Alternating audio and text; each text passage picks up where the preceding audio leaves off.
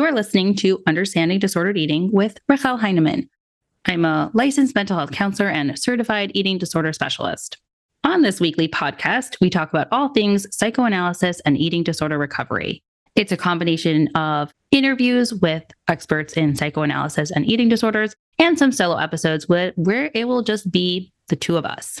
The goal of the podcast is to help you try to understand a little bit more about yourself, gain a deeper understanding for why you do the things you do, and bring you one step closer to a healthier relationship with food and yourself.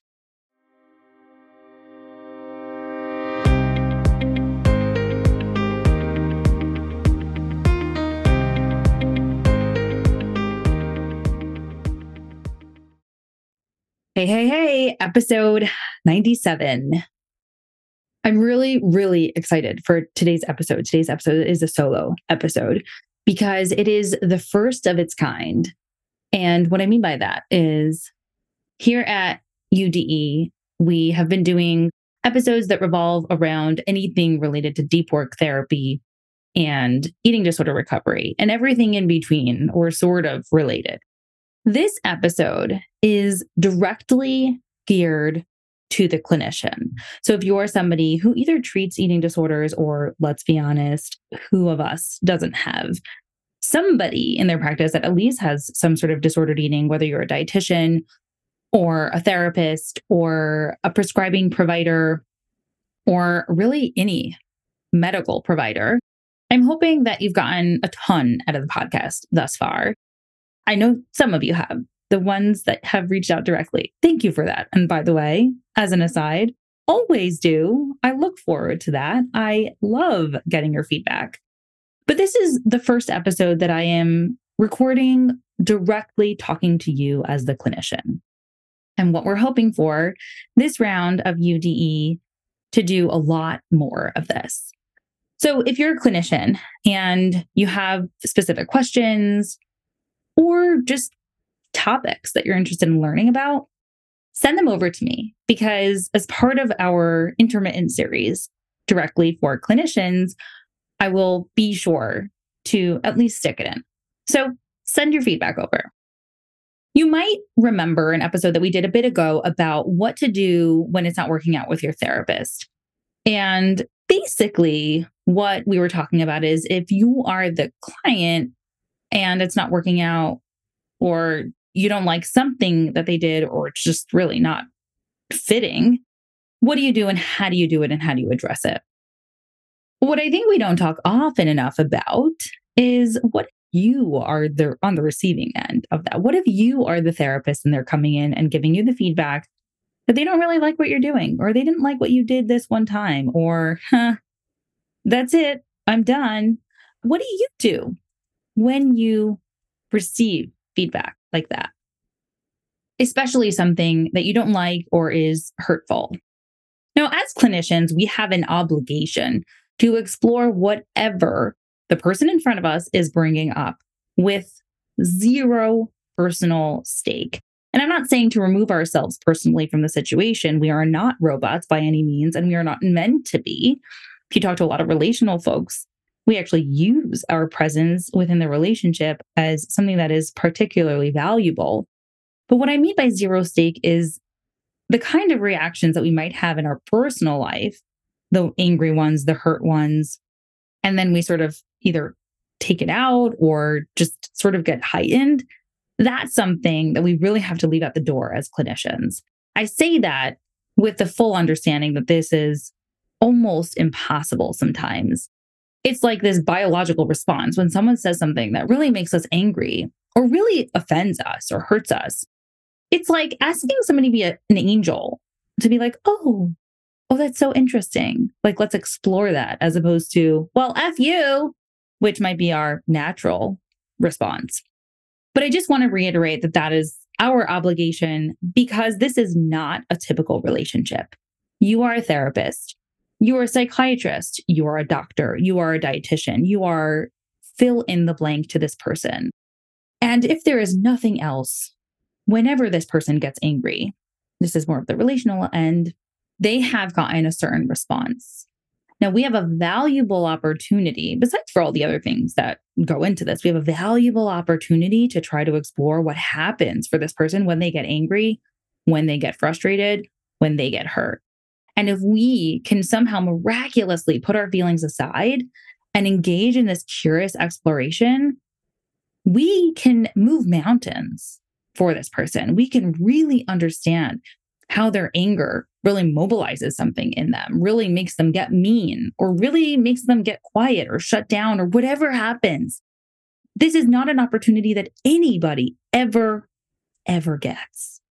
And so when they come through your doors, if you can be the person to try to at least open the door of exploring what happens when they get angry or hurt or frustrated, it can be transformational for them. And I also completely understand that we are talking about this and so often talk about this in the abstract. But when you're sitting there in the moment, it is so different. We can read papers. We can talk about it in supervision. We can talk about it in group supervision. We can learn about it. We can listen to podcasts like this one. But when you're in the room and someone is going off at you, all of this might go out the window. So what I'm hoping for is that we talk about this enough. And sometimes, especially if you have the pleasure of working with a lot of people who might get this way, then you have the experience over and over and over again. But this often takes years and years of talking about literally the same thing with a different patient over and over and over again for this to penetrate and actually feel like something that's doable. So to normalize the fact that when somebody is angry with you or somebody brings up termination in an angry way, that it is so natural for us as clinicians, we are humans, to have all of our feelings. It is natural to be shaken up, to be offended, to not be able to engage with this. And the hope is that over time, once you get used to it, and once you understand a little bit more of how you respond in these situations, you can get better and better and better at this. Now, obviously, I'm speaking from personal experience. Well, maybe not obviously, but I think that, over time, starting from when I was an intern and getting some really difficult cases and some people who were particularly angry and the mean kind of angry, and talking about it over and over and over again with various different supervisors, talking about it with the people in my life in group supervision, journaling about it, and trying different things, really understanding what was getting at it for me in particular, how it was bringing up my stuff, allows me to enter into a situation that might otherwise escalate, and I can come in calmly with curiosity.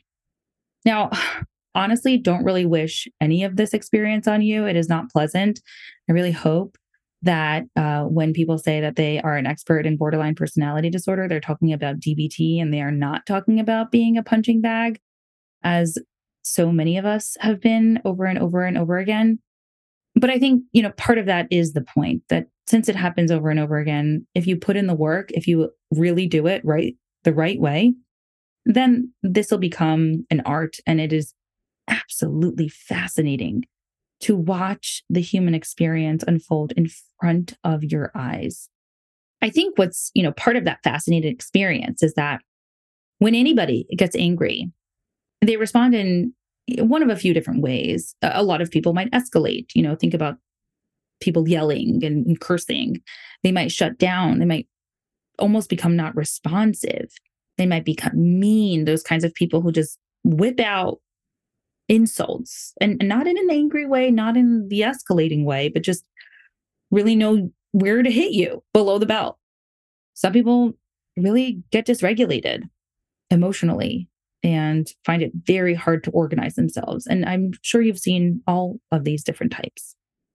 Now, of course, while these ways of responding to hurt or anger or whatever it is, usually more hurt, is not necessarily serving this person right now, the way that it was developed had to come from somewhere. And if we think about the way that people respond to their own emotional experience, is usually the way that it was responded to them in their past. Say someone was really frustrated or angry. What was the response that they got in their past? What was the response that they got over and over and over again in their past is more important. And how did they then figure out how to navigate this emotion and how to communicate it? But what I think is really important for today is that this person sitting in front of you has developed this intricate response to hurt and anger. And they are expecting you to respond the same way that other people have always responded. Maybe not a conscious expectation, a little bit of transference stuff going on, which is obviously a lot more than just how they feel toward you. It's an intricate topic. Maybe we won't go on that tangent today. But the idea is that unconsciously or consciously, but specifically unconsciously, they are expecting the same response. They are expecting you not to respect their thoughts and feelings. And so they are escalating their emotions. For them in this moment, it is not simply enough for them to say, I feel really angry. Either they think that you'll dismiss it. A lot of times that has happened for people. They feel frustrated and it's dismissed. So, for example, a kid wants something and the parent says, no, we're not having that now. And instead of sitting down and being like, oh, that's so frustrating for you. You really don't want to go to bed right now, or you really want the snack, or you really want to play outside. But right now it's bedtime. And that's so, so frustrating. Instead of saying something like that, perhaps the response, and again, it's the accumulation, the average of their experiences over time. Perhaps the response was, well, too bad because it's bedtime, and maybe without the attitude. But the idea was your frustration is really a minor detail here. Put it aside, please. Like, this is just inconvenient for our life. So perhaps if it's dismissed, then they internalize that message and then dismiss it themselves. And obviously it doesn't go nowhere, but they sort of tell themselves, I shouldn't feel this way. And then it hangs out and only comes out when it becomes a bigger deal or just morphs itself into something else and it gets expressed that way. Perhaps when the kid was really angry, it was met with the parent's anger. Perhaps it was met with blame and shame. And maybe they're really afraid that if they express themselves in the same way, that they might be afraid that you might get angry with them or blame them or shame them or dismiss them.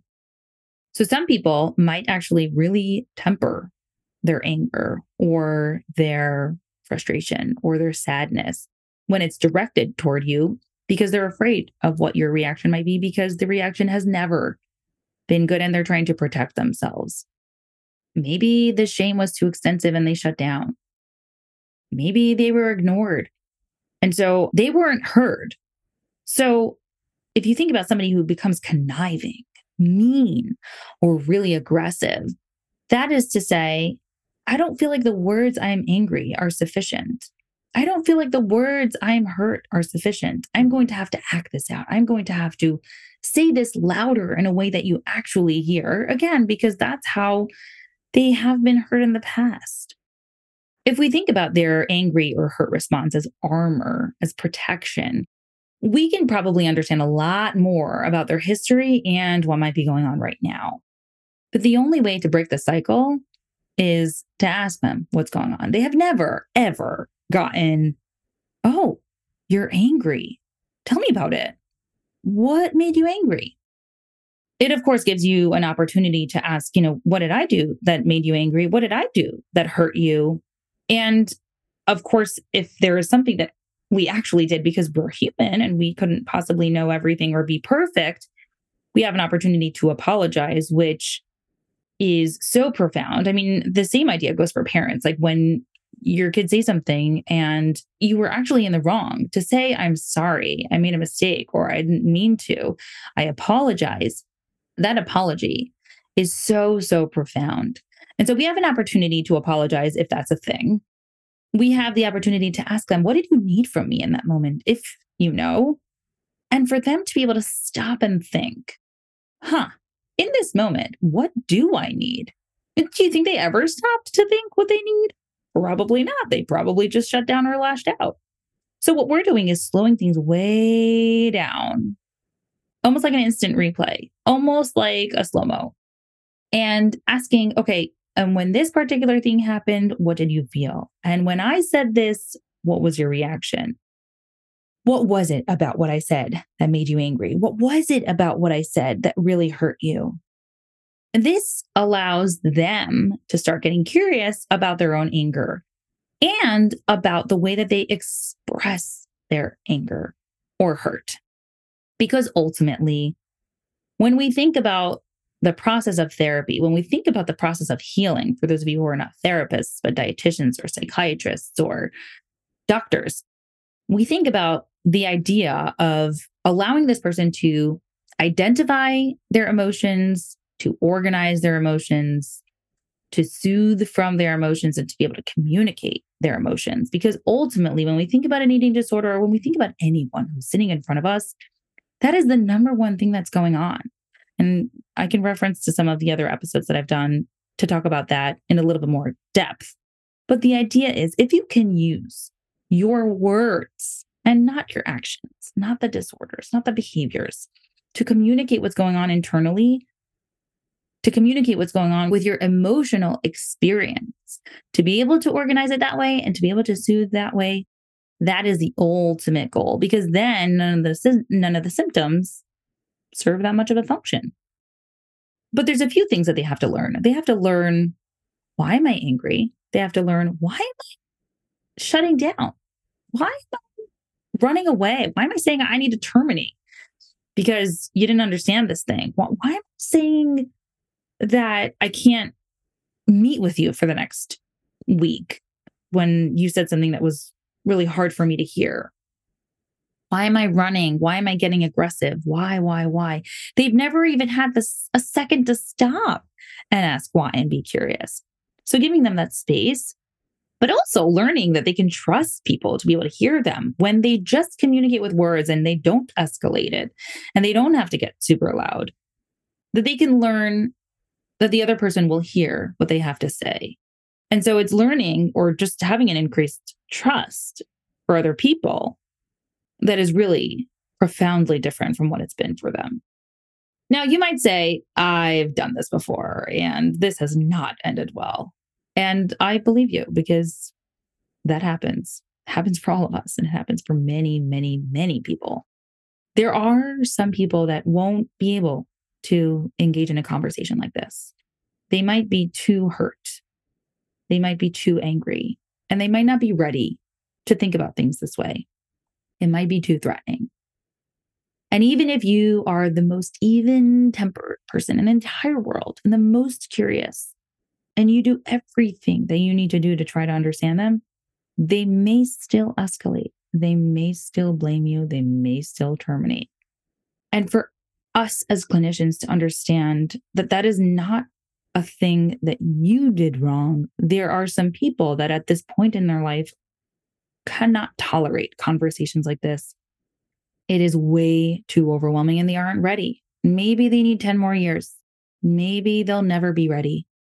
But rest assured that if they continue to have experiences like this with people, as opposed to some of the gaslighting that they've experienced, then that number of years or that amount of time might decrease. And we don't know how somebody experienced an interaction with us after they've terminated, after they've stormed out and said, "You're the worst therapist that I've ever seen in my entire life.